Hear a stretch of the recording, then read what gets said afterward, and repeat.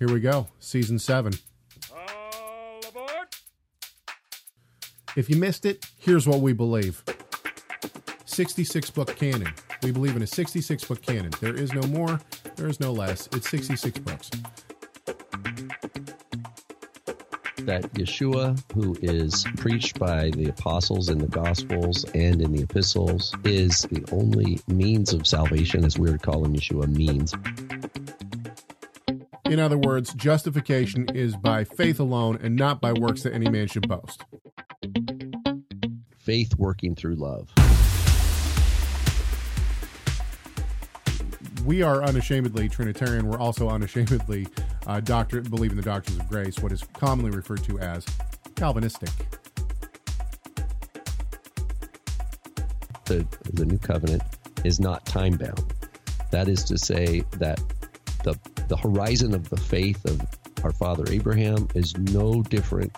Right. It is not shy of the horizon of our hope and our faith. In other words, that salvation was the same for Abraham as it is for us. Right.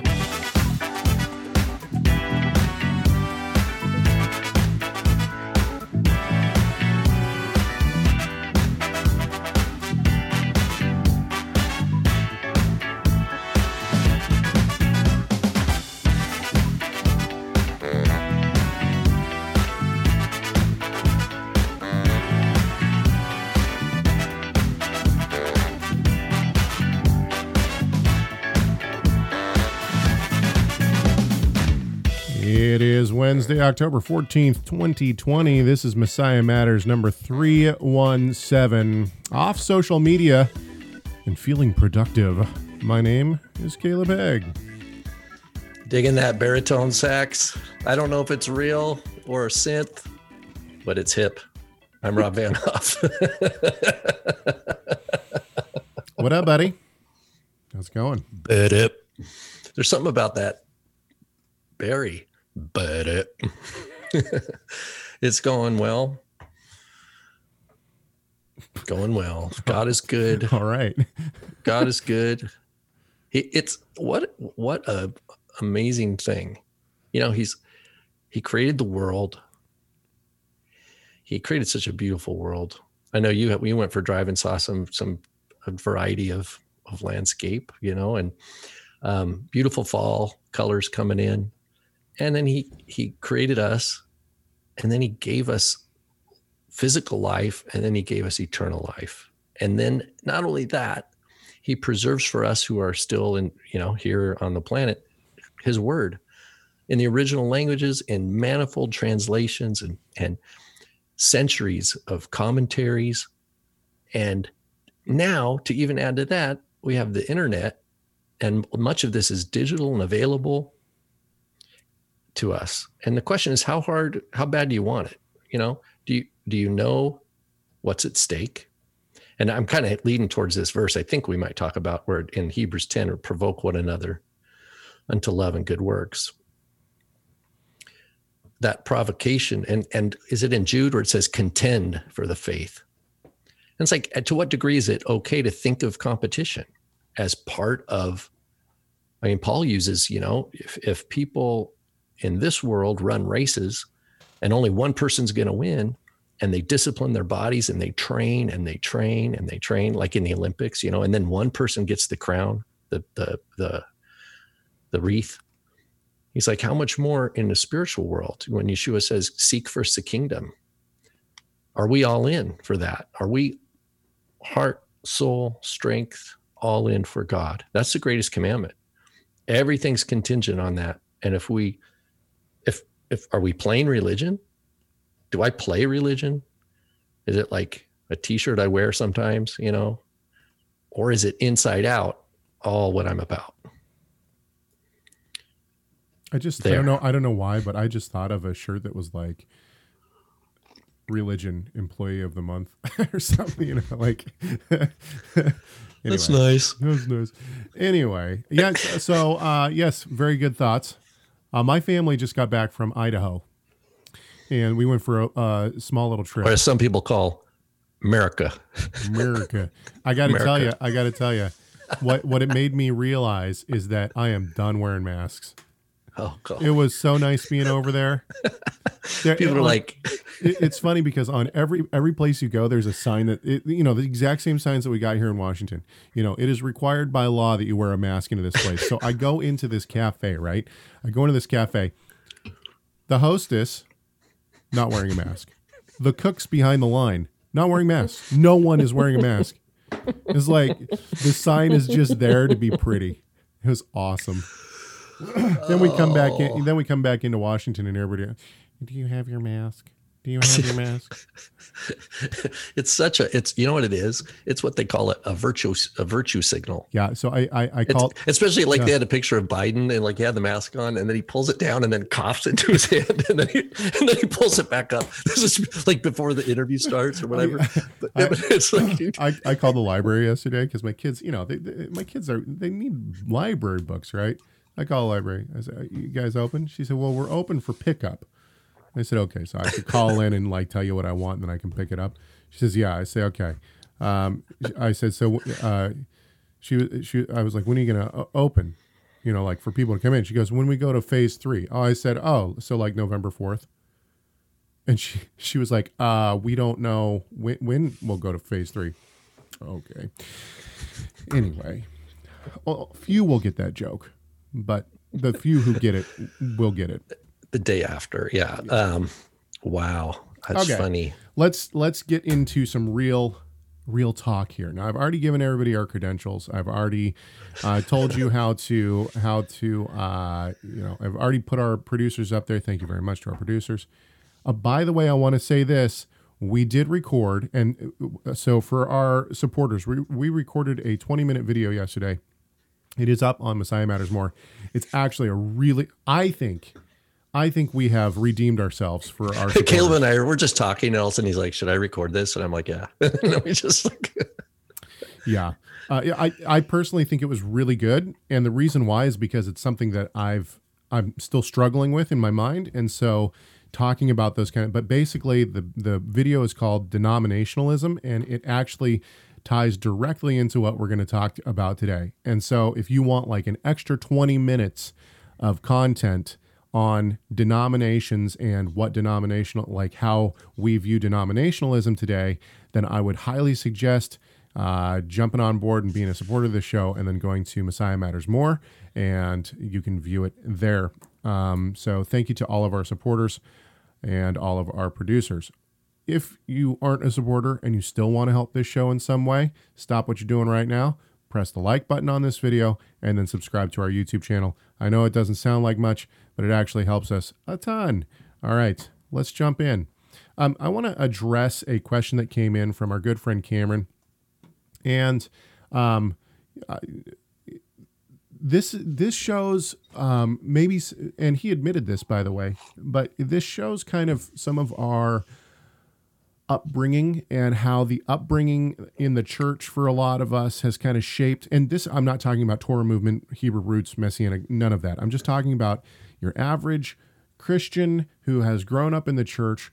We have these preconceived notions. Like, for instance, I always was of the assumption that Satan was originally the angel who was the like music director in heaven. Now, I don't know exactly where I got that. Maybe it was the Book of Enoch or something, but I heard it probably in Sunday school growing up. So I always assumed that his inner workings were musical instruments, and these are the kind of things that we have to shed as we get older and start to study a little bit more for ourselves. So this is the question that Cameron wrote in, and he said, how are we to interpret the scripture when it speaks of worldwide currency? The central banks around the world are pushing real hard for digital versions of currency. It sounds like they would be keeping their own currency, but having it all be digital. Is this possibly a nod to global currency, or because of the fact that they will keep their own version, not qualify yet? Okay, now now that you've heard the whole email, let's go back and read the very first sentence again. How are we to interpret the scriptures when it speaks of a worldwide currency? Okay, let's stop right there. First of all, I wrote back to Cameron and I said, can you please give me specific instances where the Bible speaks of worldwide currency? And a little while later, Cameron wrote back and said, yes, I have searched and realized now that there is no scripture that's at least that I can find that specifically talks of worldwide currency. I think what Cameron was thinking of is the idea that you're not going to be able to buy and sell under the mark of the beast. Now, there have been some really good videos recently by groups that I don't necessarily endorse and have issues on other aspects of theology, but the videos have been speaking directly to what the mark of the beast is, and the idea that the mark of the beast isn't actually something that's on your forehead and your hand, but rather that, and I've just said this before, that your head and your hand are symbols of who you are and what you do in your life. And so it's more my thought, and this is just a suggestion. I would certainly not fall on my sword, as my father often says. I'd not fall on my sword for this theology. But the idea is that the mark of the beast is living your life in accordance with what the name of the beast is. And the same would go for when we are supposed to pray in the name of Christ or in the name of Yeshua. What are we supposed to do? It's not that, honestly, I don't think that passage means you end your prayer with, in Jesus' name we pray, or in Yeshua's name we pray. I don't think that's what it's talking about. Rather, I think it means coming in the representation of who Christ is. And so the mark of the beast, in my opinion, is not actually a mark that you're going to have on your head and your hand. Rather, it's going to be living a lifestyle in accordance with who the beast is and who the Antichrist is. That is, living a life of anti-Messiah, Antichrist. And so the idea of not being able to buy and sell, I mean, yeah, I certainly would never say that we certainly the scripture doesn't, talk about, a physical mark. I mean, maybe there will be a physical mark, but I think that we have these preconceived notions because of maybe some of the things that we heard growing up, but also because of movies like, what was the movie? There was an old movie. I think it was like Taken or something. Not Taken. It was a different movie. I don't remember. Anyway, it's a Christian movie, where Left Behind. There we go. Left Behind. And all of a sudden the rapture happens, and the dude sees like cars driving by themselves and like clothes that are like empty on the seat, and the woman I remember seeing this at my cousin's house because it was the only movie that he was allowed to watch, and like the wife goes, it's like indoctrination into rapture. Yeah, exactly. Calvary chapel. But the wife goes into the bathroom, and like the guy's electric shaver is still on, but it's buzzing like in the sink, because everybody got raptured. And so like we have these preconceived notions because of these things that we've seen growing up, and the idea of the mark of the beast being like something that you're going to scan, and all of a sudden that's how everybody's going to get it. Now, don't get me wrong. There is technology that they're trying to use with, microchips and whatnot, stuff like that. And I certainly would never be one to be like, yes, let's all go get microchipped. That sounds like a great idea. Certainly not. But at the same time, I'm not convinced that the mark of the beast is actually a physical mark on your hand and your head that is going to allow you to buy stuff. Right. And so the idea of global currency, once again, I'm not convinced that the Bible speaks directly about like global currency, or that it's going to be wrong to have global currency. Now, this is as close, by the way, as you are going to get to me talking about eschatological issues. You want to have a discussion about Revelation? Probably not the guy to come to. However, I just wanted to. This is more to highlight the idea, and I've done. This is not to down Cameron in any way, shape, or form, because I've done the exact same thing. But, the idea is that we are raised and conditioned within the communities, maybe rightly so, to believe specific doctrines and things that are being taught from the scriptures. And sometimes, not a lot, but sometimes we have these kind of man-made ideas that creep in to those theologies. And I kind of think that this might be one of them. Now, with the discussion of man-made theologies and man-made laws, I now want to move to our main topic. That's right. It's only 15 minutes into the show, and we will now move to our main topic. And we're going to do that because Rob started a conversation with me the other day, randomly, while we were just chatting. And we were talking about, and I'll set this up, and then I'm just going to let you fly with this, because I know that you're going to be able to talk for days on this. We were talking about the hearings for filling the seat of the Supreme Court Justice. And if you don't know what is going on with this, I don't watch a lot of news, and I'm not on social media right now. So I'm actually probably the most out of the loop.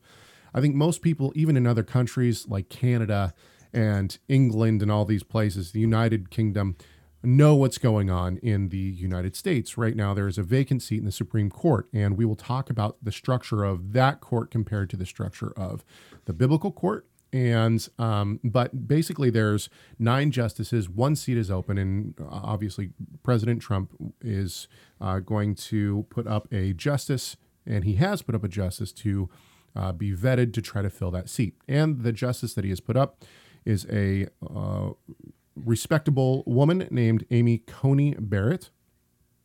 And so they're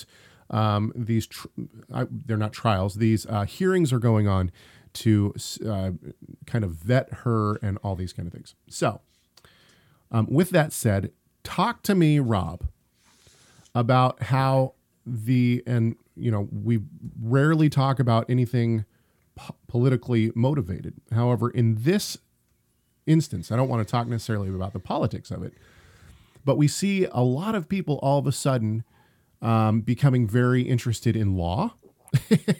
All of a sudden, everybody has a law degree. Every American, doesn't matter where you're from, you got a law degree. And all of a sudden, everybody is talking about law, which is interesting to me. So I want to talk about your what has sparked in your head about law, and then we'll go into some other issues. Go. Well, like you said, I, among so many other people, have a law degree. Not. That's the first thing that I realized, like, okay, all these Latin phrases. I'm like, I don't know what that means. You're gonna have to explain that to me. But I've tried to watch little bits and pieces from the live streaming of these hearings that are happening Monday through, I think, Thursday this week to vet this, woman who's an amazing, it's an amazing story, like 7 kids, and like top of her Notre Dame Law School, I think it was, and just has a track record of being like a level-headed judge. And she's, I think, Catholic and conservative. And so she is painted as what we call a literalist or an originalist. In other words, she believes that the wording of the Constitution can be understood according to the way what it meant, and then how it is legally binding. And so any ruling can't go against that. Now, we believe the exact same thing about the Bible, right? So in other words, we believe in what is commonly referred to as a historical grammatical interpretation. In other words, it has to be placed into the historical backdrop of when it was written and the grammatical issues of what is being said have to be taken into account. So grammatically, what does it say? Historically, what are they saying? And then interpretation comes from that. So already we see that the literalist interpretation is something that we also hold to, but we do it with the Bible. Okay, keep going. Yeah, exactly. So that's what is kind of resonating in the back of my mind while listening to some of the drilling from because basically it's the Senate, that confirms or rejects a nominee, and they do it by drilling the candidate or the nominee. It's not a voting process. Initially they're going to drill and they will vote to confirm or not. But in any case, the question of how she interprets law is repeated over and over and over again. On the one hand, because there are people on the left that are afraid she's going to come with an agenda to overturn previous existing law. Sure. And so they're trying to pin her down. Right. But how does this relate? Position. How does this relate Well, because her response, I think, are always brilliant. Her response is the job of a judge is not to just wake up in the morning and is not legislative branch. It's the judicial branch. It's a separate power. And we only hear cases, and then we have to decide on cases through a process of what does the Constitution say, and then is there established precedent of authoritative subsequent rulings that help to clarify and constrain what options in the future are. And so it's a fascinating topic to me. And again, I don't have a law degree, so I don't have all the proper terminology. But one of the key things, and then I'll hand it back over to you, is this notion of what people have accepted as law has an influence on a law's authority. And so this got me thinking about like Yeshua's interaction with the Pharisees, for example, about hand washing. And we can read about that in Mark chapter 7 or Matthew 15. And the idea is that there had been some sort of established ritual practice by some Jews, not all Jews. I'm losing my glasses there. Not all Jews, but certain groups, it seems like the Pharisees, of a certain way of washing hands that had been acceptable by the insiders. And they used this as a way to mark out their space and to say, we are true Israel, or whatever it is. We represent purity of the God of Israel, and et cetera, et cetera. And we're not just going to easily just fellowship with anybody. You got to do this. So Yeshua confronts them on this point, because there was a sense of like, how come you guys aren't doing the hand washing? Your disciples aren't doing this. And so he uses this to say, look, you have so many of your own traditions that you've established. So that is customary law, not written law, customary law. That is in fact, it is man-made. It's not from God. And by upholding it, you've actually acted to nullify God's actual law. And that this is hypocritical. And Isaiah, and then he quotes Isaiah, where it says, these people draw near to me with their lips, but their hearts are far from me. Right. And so this is an example of Yeshua coming and reaffirming the written Torah to overturn who knows how many, it could have been a couple generations worth of tradition of this hand washing that it developed, because he says it's of the traditions of the elders. So the idea is that it was rooted in some sort of legacy, but this is something we do. It wasn't a brand new tradition. It had been around for some generations. But Yeshua doesn't have a problem saying, now, we subsequently, if we follow Yeshua, then we cannot overturn his ruling. We can't establish, if we were to establish a community and say, okay, we're going to institute a hand washing ritual, and then exclude people if they don't do it. Right. That would be a total affront to Yeshua's ruling. Now, Yeshua's never said, don't wash your hands. It's what was happening, what were the social ramifications of what they did, and as a body, as a community of believers, were they preserving a difference between God's revealed law and their own traditions, or was it all being blended together as one thing?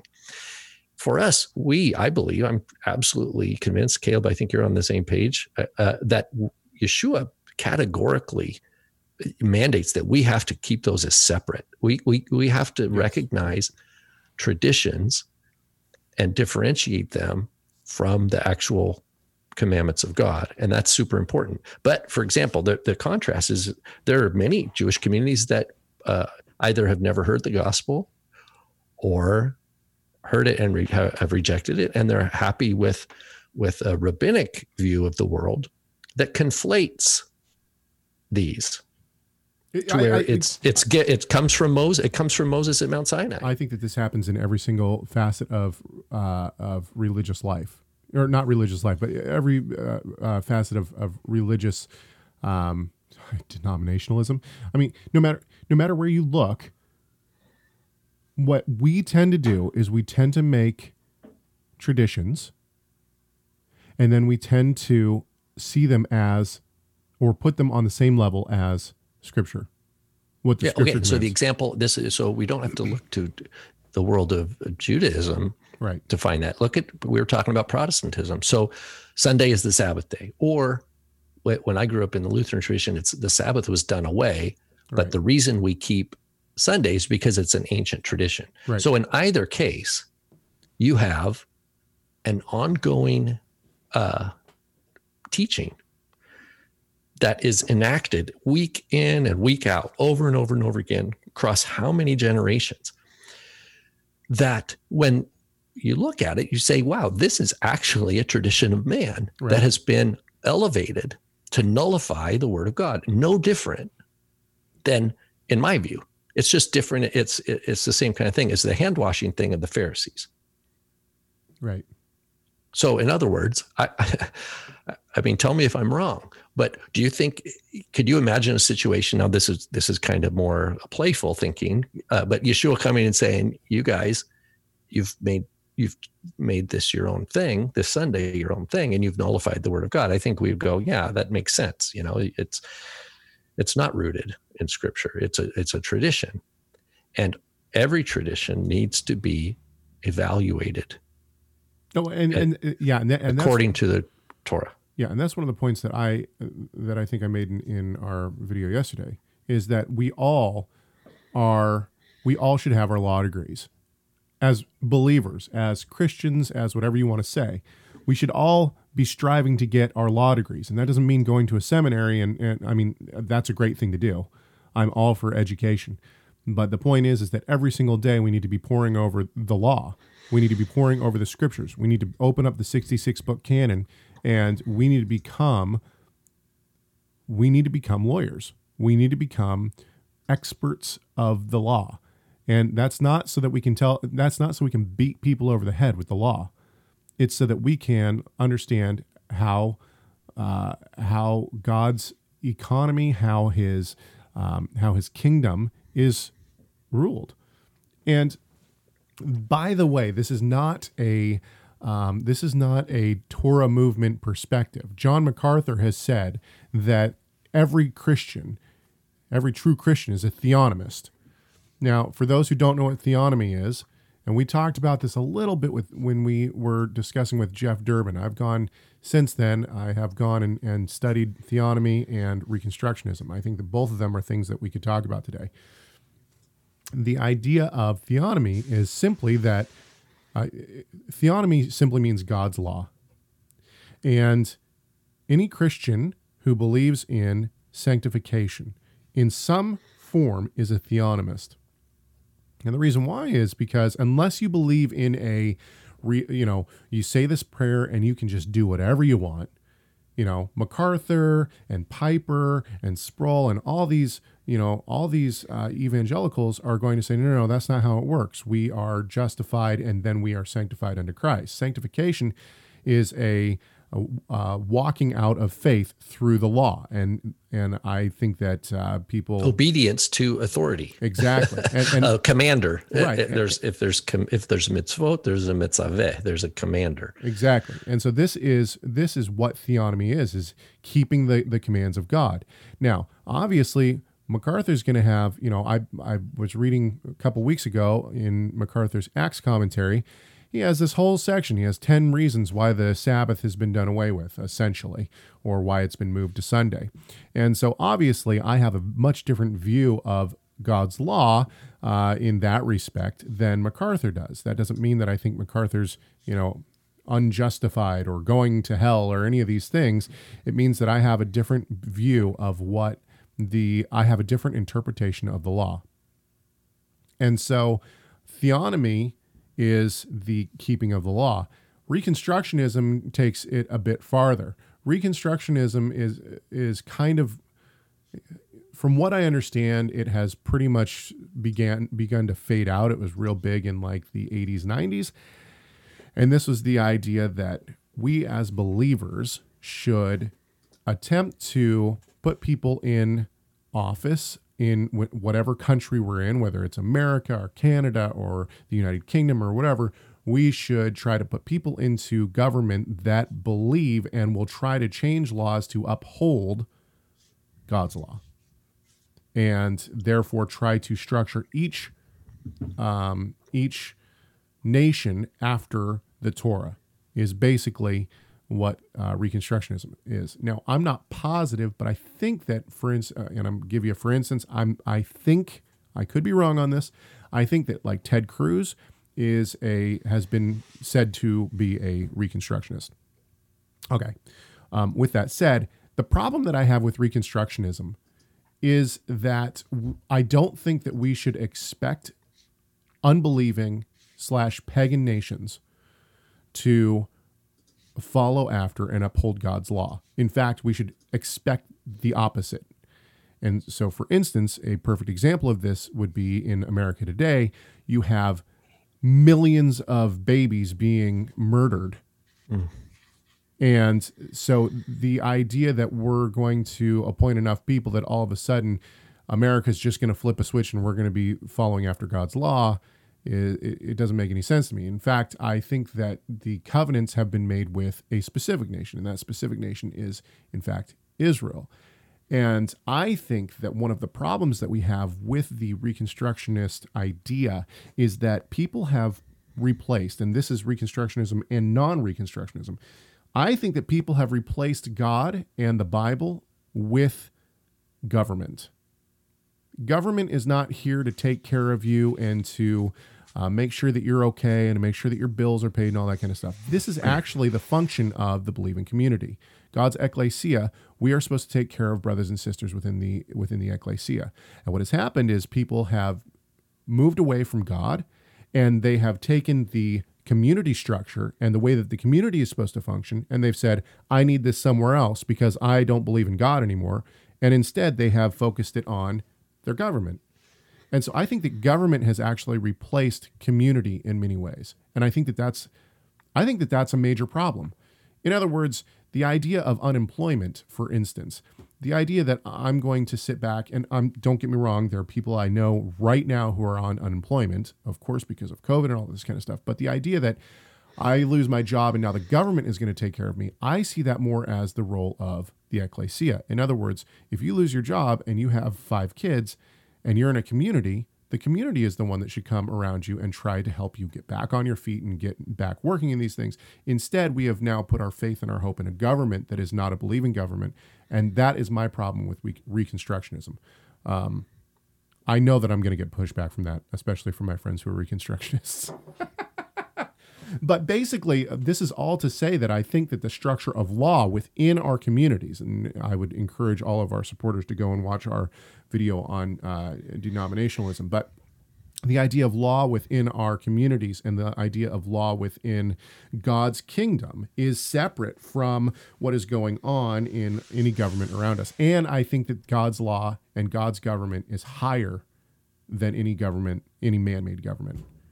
Does that make sense? In other words, I think that that's all man-made law. Yeah, and if the context of our life on this planet as believers is an eschatological hope of Yeshua coming and bringing justice, then we know that any local effort that we have is not ultimate justice. It's going to be imperfect. I mean, otherwise, if we could establish God's kingdom here, we wouldn't need Yeshua to, you know what I mean? So there is a difficulty, with what, I can only speak as an American citizen because I've never been, this is where I was born and this is, where I was educated, and English is my main language, and so I can't speak for people born in different countries under different kinds of economic systems, or whether it's oppressive or religious, like under, let's say, an Islamic State or anything like that. I don't have experience on that, but speaking as a U.S. citizen, it is difficult because there are both what we call Judeo-Christian ideals mixed in with Roman political ideas in our nation's government and its institutions. And but when you look at the Declaration of Independence and the Constitution, I would say it's the best effort that we see in the modern world to have a separation of powers into the different branches of the government. But obviously, it's not perfect. It's far from perfect. But if you do a comparative study and look at other nations, it seems like it has some wisdom in it. Yeah. But it doesn't claim to be perfect. It's by its very nature, through the lawmakers and through the different branches of government, the idea is that it can sharpen. While in the Declaration of Independence, it just says, the idea of equality, regardless of race, is there only in seed form, because as we know, how many of the founding fathers, as we call them, were slave owners or whatever. Although there was, heavy discourse about abolitionists, even in the late 18th century, but and before. But it's not until, Abraham Lincoln, for example, that actually gets traction. It seems that in history, there's always more money than wisdom. And because people who are, and what I mean, godly wisdom. So people have earthly wealth, and with earthly wealth comes power to make decisions and enforce ideas. And that usually is way ahead of the development of the righteous and godly ideas. But this is exactly why I think that the spiritual law court, in other words, the spiritual structure of our ecclesia, is higher than local government. I want to get to a couple of comments here in the chat room. Jessica says, it sounds like you make a differentiation between how to follow Torah in the land versus in the exile under other nations. No, what I'm saying is that when we look at non-believing governments, so for instance, I would not say that Israel right now is a believing, they're a pagan nation, just like America predominantly is. In other words, when Israel in the Bible, let's take it back to the Bible. When Israel in the Bible is going after, and I've been reading in 1st and 2nd Kings recently, how many times does it say? And he became the king, in this year of his life, and he followed after other gods, and he built the Asherim, and he sacrificed his son to Moloch. It's like, what are you doing? Come on, man! Like, you're in the land. All you have to do is follow God, right? And so, obviously, the prophets come out swinging.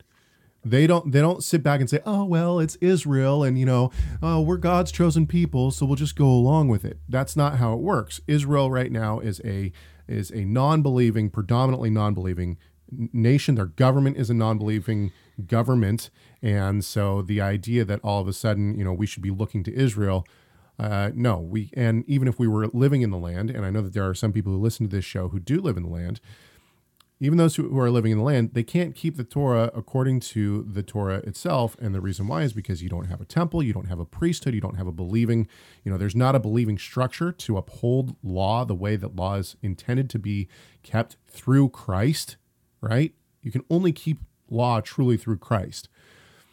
And so I think that it's not that we have a difference in keeping Torah in and outside of the land. My point is that we keep Torah, we keep the law of God according to the law of God as best we can within our communities, no matter where we are in the world, no matter what government, what like local government we live under. That's my point, is that the unbelieving pagan nation that we might live in, whether it's Israel or whether it's the United States or Canada or the United Kingdom, that governmental structure is placed underneath the law of God. That's my point. We are people of the law. We're people of God's law, not people of the United States law first and foremost, or the United Kingdom law, or Israel's law in terms of their governmental law. We are people of the law, and that is God's law. And then someone else says, the Bible says the nations would look to Israel and admire their God and their law,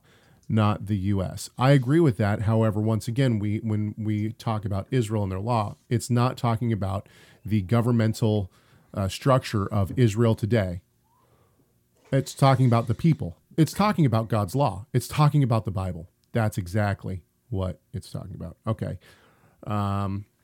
And so I want to now move to Laura's question. Laura wrote in, and we've talked so much in the past, I don't know how many episodes, 5-10 episodes about community. We've been really hitting hard this idea of community and, living out God's law within community. So Laura writes in, she says, recently you discussed what constitutes a community. And I've heard you say several times that without community, you can't be following all the, and then she puts in caps, apostolic commands. That's not what we've said. I'm sorry to say, Laura, you've misunderstood. It's not apostolic commands. It's commands of Torah. You cannot keep the commands of Torah and not be in community. I don't know what that, do we ever use that term? Have we ever used that? Apostolic commands? No, yeah. We have. I don't think we've ever used, we've used apostolic scriptures to refer to what is commonly referred to as the New Testament. But apostolic commands is not something that's not in my vocabulary. Yeah, mine neither. So, I wonder what she means by that. Yeah, I don't know. But that would be my first correction in this question, is that we don't. It's not that you have to be in community to keep apostolic commands. It's that you have to be in community to keep the Torah. Okay, so let's keep going. My question is about corporate worship, and are we commanded to corporately gather and worship in the Bible? I am not aware of reading that explicitly. This ultimately comes down to a difference between your English translation and the original Hebrew of the Torah. But let's keep going with her question. She says, I've been told not to forsake the assembly of ourselves. Okay, I'm not sure where she got that translation, but that is a mistranslation. She is trying to reference Hebrews 10:25, which says not to neglect the meeting together. Do not neglect meeting together as is the habit of some, but encouraging one another, and all the more as you see the day drawing near. So it is to actually meet together. She goes on, although I don't see a specific weekly limitation being set there, nor does it seem specific to corporate worship alone versus community and fellowship. Last paragraph from her, she says, also the Sabbath command of holy convocation, my lay research shows this just means reading or reciting. Is this a command to gather to read corporately? I'm not sure. This is a reference. Would you read that last sentence? Yeah. Again? Also, the Sabbath command of holy convocation, dash. My lay research shows this just means reading or reciting. That's not what it means at all. There's no command in the scriptures that I have found that says to read the scriptures. Now, it's certainly implied, but this would go back to community, like tradition. Obviously, if the Lord is present in our communities, then we want to hear what he has to say. And so he should take front and center, and his word should as well. Sure. But the command in Leviticus 23:3, which I think she is attempting to refer to, says nothing about reading or reciting. So I think that this, once again, is maybe a misquote or maybe she's taking the Hebrew Mikra'e kodesh, mikra'e, mikra'im, to be mikra, meaning scripture or something. Well, because mikra later in rabbinic terminology, mikra is a word for scripture. But I don't know if that's what she means or not. well, in Leviticus 23:3, this is a direct command to gather. It says 6 days you shall work. 6 days shall work be done, but on the 7th day is a Sabbath of solemn rest, a holy convocation, which is the word Mikra Kodesh. That's the one I was talking about, yeah. Which is holy gathering. In other words, it's a set-apart gathering. So the term Mikra Kodesh is where we get a holy gathering, and this Leviticus 23:3 specifically tells us that the Sabbath is a holy gathering, as do other places. But the idea is that, yes, the Sabbath is a Mikra Kodesh. The Sabbath is a gathering together. And so if we're going to keep the Sabbath, part of keeping the Sabbath is Mikra Kodesh, holy gathering. And if you're not in a community, you can't perform a Mikra Kodesh. It is a Sabbath to the Lord in all your dwelling places. So, yeah, and Sarah in the chat room says that Acts 15:21 says that the law would be read in the synagogues. Certainly, but this doesn't seem to be a command. In other words, it doesn't say, and you shall go to the synagogue on Saturday and you shall hear the Torah read. So once again, certainly this is implied that we will hear the word of God and that we should hear the word of God. Hilkiah takes the word and he reads the law to the people in their gathering, and they all stand up to hear the Torah being read, right? So I'm not suggesting that we shouldn't read the Torah or read the scriptures when we gather together. I believe we should, but there's nowhere in the scripture where it says Saturday is a Sabbath to the Lord, and you shall gather together and you shall read the scriptures. That's what I'm trying to say. And I'll just read one more comment in the chat room, and then I'll send it over to you, Rob. Jessica writes, can the apostolic scriptures be understood as apostolic halakha? Yes, I have argued before that I think the Jews basically wrote down their oral Torah, their oral tradition in the Mishnah, and that at the same time or even previous to that, the followers of Yeshua wrote down their what we could possibly term oral tradition of Yeshua. And I have also made videos on my personal channel, Growing in Messiah, on why I think that it is a misunderstanding to say that the apostolic scriptures cannot make new commands. People have tried to cite Deuteronomy, where it says, you shall not add to this law or take away from it, and say that the apostolic scriptures can't make new commands. I reject that fully. Okay, over to you. Boy. A lot going on there. I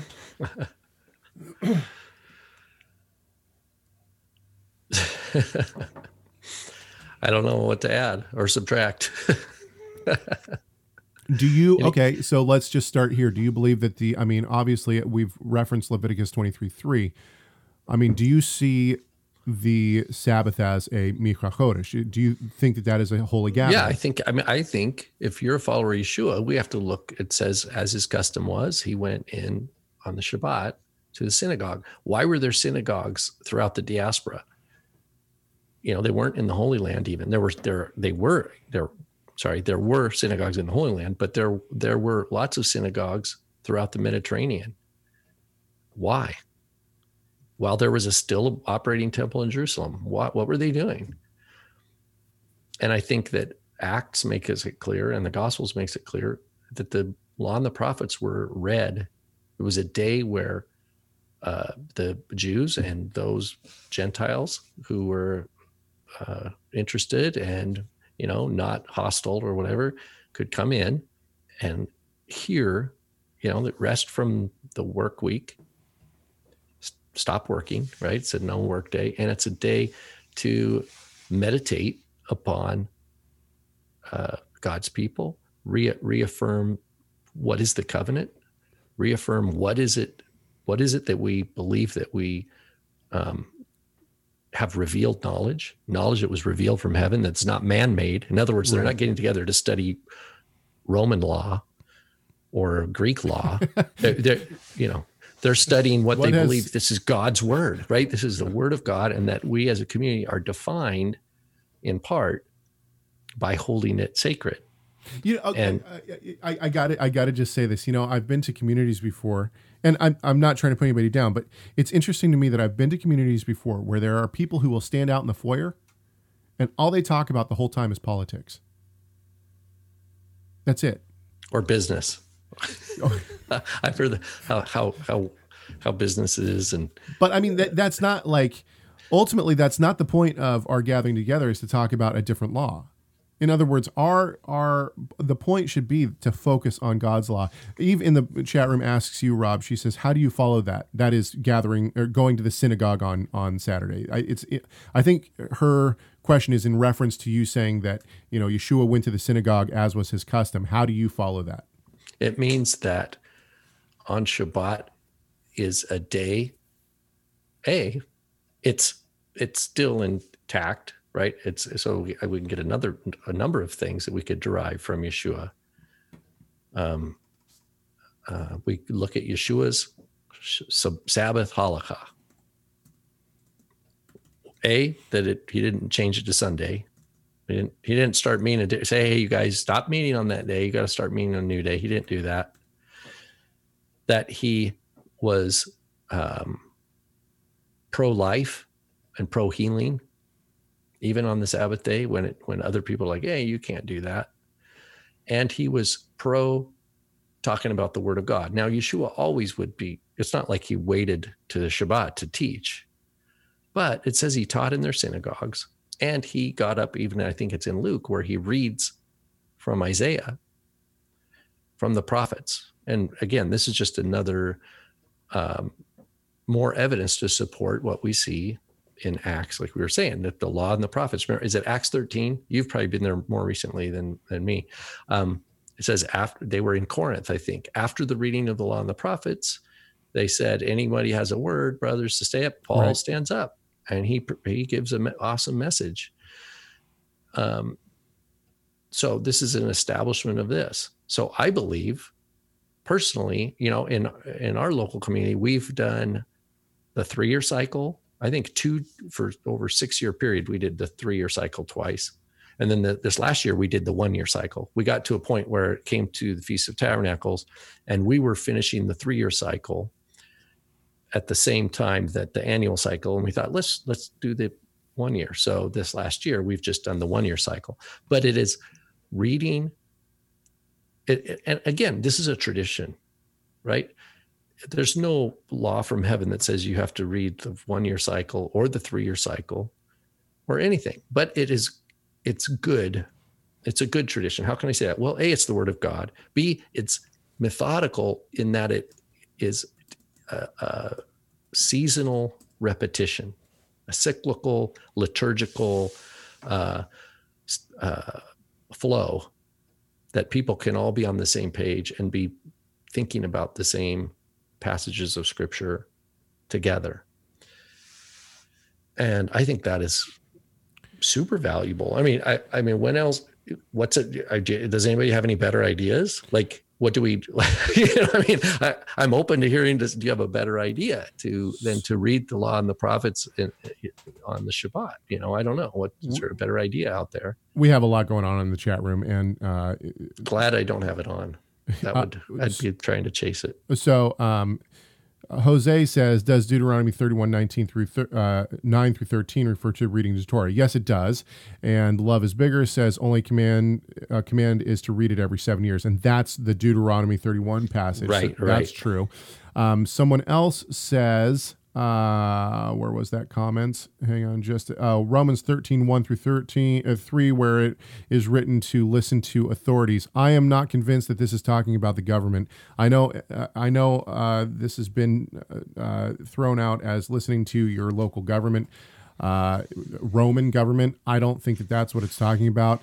In fact, I think that the historical grammatical interpretation that I take actually, Paul is dealing with, has just dealt with Corinth and people coming in with credentials that, and trying to basically put him down. And I think that he's writing to Rome, and in 13, I believe he is actually talking about community authority. And people are going to say, well, he talks about taxes. There is historical evidence to show that the synagogues in the diaspora were in charge of collecting the tax to go back to Rome for the temple tax. So I certainly, once again, I'll use my father's favorite phrase, I would not fall on my sword for this, but for this theology. However, at the same time, I am 100% not convinced. Like, certainly, maybe it's 50-50, but I would say that I am not convinced that Romans 13:1-3 is talking about our government, a local government. Certainly, Peter talks about respecting the powers that God has put in authority over us, and that includes the emperor. He includes the emperor in that, certainly, but I, once again, don't think that this is necessarily talking about like just following the local government. And then finally, we have one more. Where was it? Should we endorse this? No, let's see here. Maybe that was it. Anyway, yeah, really good comments in the, so we are commanded to read or not. You were talking about reading after saying that's not what Leviticus 23 says. My point is this, and maybe we need to be very clear. In both our communities, and I think in almost every believing community and non-believing community around, you gather together and you read the Word of God and you worship the Lord. So, but the point that I was trying to make is there's nowhere in Leviticus or in the Torah that says you are to gather together, pull out your scroll, and read the Torah. That's not a command. Now, certainly, if the Lord is present, which we know the Lord is present in our gatherings, who should we listen to first and foremost? And if we are people of the law, what should be our desire? To understand the Almighty's law and to understand His Word and His Scriptures. So certainly, His Word should be front and center at our gatherings. You know, people always say to me, well, what are we going to do? You know, because our community is still trying to kind of gain our legs in terms of what our traditions are in how we structure our services and stuff like that. So for Yom Kippur, somebody said, well, what are we going to do? I said, well, before the sun goes down, we're going to eat a meal together to start the fast. You know, we'll eat a meal and then we'll start the fast together. And then we'll read the scriptures. So I'm certainly not saying don't read the scriptures. I think that every community should read the scriptures. I mean, but my only point in that was to say there's no place that specifically God says to us. I think it's implied, but there's, watching these hearings, well, I would have to go to those specific points, in litigation and see how this is supported. I mean, there's no law that specifically says when you get together, you are to sing 3 hymns and then open your scriptures and read at least 1 chapter. That's not in the Bible. So I think, and this goes back to, and now if you really want to talk about God's law and how communities structure tradition or how communities structure halakha, this is a perfect one. Is Rob's community on the 1-year cycle? Probably. Is my community on not a Torah cycle? Yeah, we're going through Acts right now. And then, my father's community is on a 3-year cycle. So you have 3 different communities who have 3 different traditions on how to read scripture. Is one of them right? No. Is one of them wrong? No. I mean, that's what I mean when I say that there's no command to read scripture, because then there's a good verse that I want to share, and that you might have had it in mind, from Hebrews 10, because it talks about the assembly. Maybe you already quoted this, but I want to read from the KJV. Hebrews 10, starting with 23. Let us hold fast the profession of our faith without wavering. Okay, that's the core point right there. Right. And then it says, for he is faithful who promised, the one that promised. And let us consider one another to provoke unto love and to good works. So we collectively are holding fast the profession of our faith without wavering. That means I'm standing for something. I'm standing for something. Right. And I'm strengthened, and I'm in solidarity with the body of Messiah in my stance, whether I'm with one other person, two other people, three other people, or 20 or 100 or 1,000 other people. And then it says, let us consider one another, provoke unto love and to good works. So that means in my stance, in the strength of being in Messiah and the confidence and solidarity with the mind of Christ in this world, it means there's expectations, love and good works. And love, I had a talk with someone the other day, one of our listeners. You know who you are. We were talking about this command, love your neighbor as yourself. And then if you look and it says, but how does correction fit in? If I'm standing in solidarity with the body of Messiah and someone else who proclaims to be standing in solidarity with the body of Messiah, but they're behaving in a way that's like they're waffling,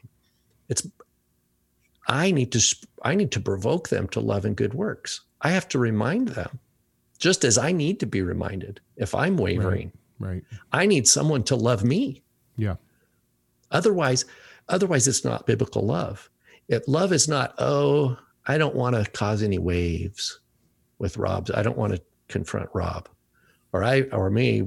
I don't want to confront that person because it's going to make waves and that's going to be unloving. That means that's like the lukewarm water, right? That's lukewarm. And then what's the next verse?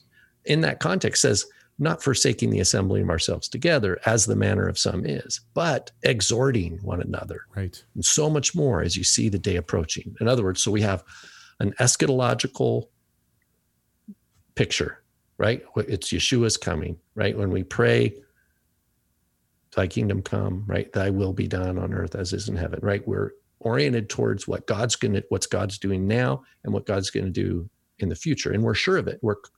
We have this hope in ourselves. We know the end. He hasn't hidden it from us.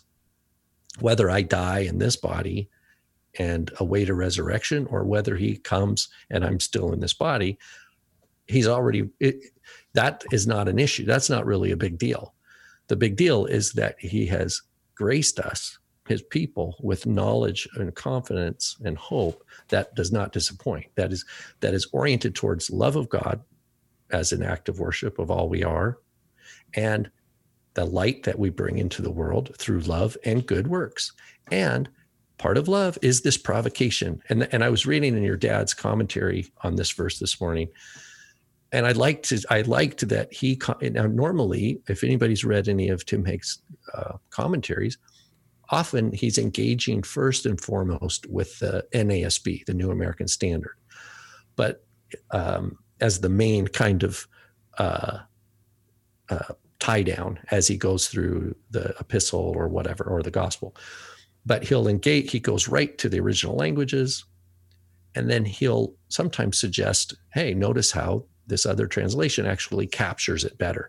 And in this case, in Tim Hake's commentary on Hebrews 10, he points out that he likes this provoke, because he says that is the closest of these different English translations. It actually captures closest out of the KJV. What is being, the KJV, to provoke. And so he gets into that. It doesn't mean to coerce, but provoke. It's this prodding. And how often do we do that? It means taking a stand. We've been saying, oh, you guys are arrogant. You guys are arrogant or prideful. Maybe I'm not above being arrogant. I'm not above being prideful, but I would suggest that at least some of the time that I've been judged as being arrogant or prideful, it actually wasn't that. It was actually me standing for the truth of Scripture unashamedly. Right. And so, we're all on a learning curve here. And by God's grace, we grow in spiritual maturity with every breath that he provides for us. Every new morning that we wake up in this world, and continue to seek Him first in all things. And so I can't do that in a cave by myself. Right. That's just, there might be a season, a time. I'm a firm believer in like sabbaticals or times where someone serves and they get away, just like the land, right? The land has a rest. Then there's a jubilee kind of thing where things get reset back. But in terms of the bulk of our time as members of the body of Messiah is that's exactly it. We are members of a body, and that must be evident in our life. Right. With that, I want to thank everyone. If you are a supporter, please go to Messiah Matters More and check out our video on denominationalism from this week. If you're not a supporter, you can become one at TorahResource.com. Go to Torah Resource, hover over Resources, go down to Messiah Matters, click on that, and then there is instructions on that web page on how to become a supporter if you want to become a supporter. And for everyone, please don't forget to like this video and subscribe to our YouTube channel, because it really does help us, believe it or not. We hope that this conversation has done at least one thing, and that is to glorify our great God and Savior, Yeshua the Messiah. Why? You know why? Because Messiah matters.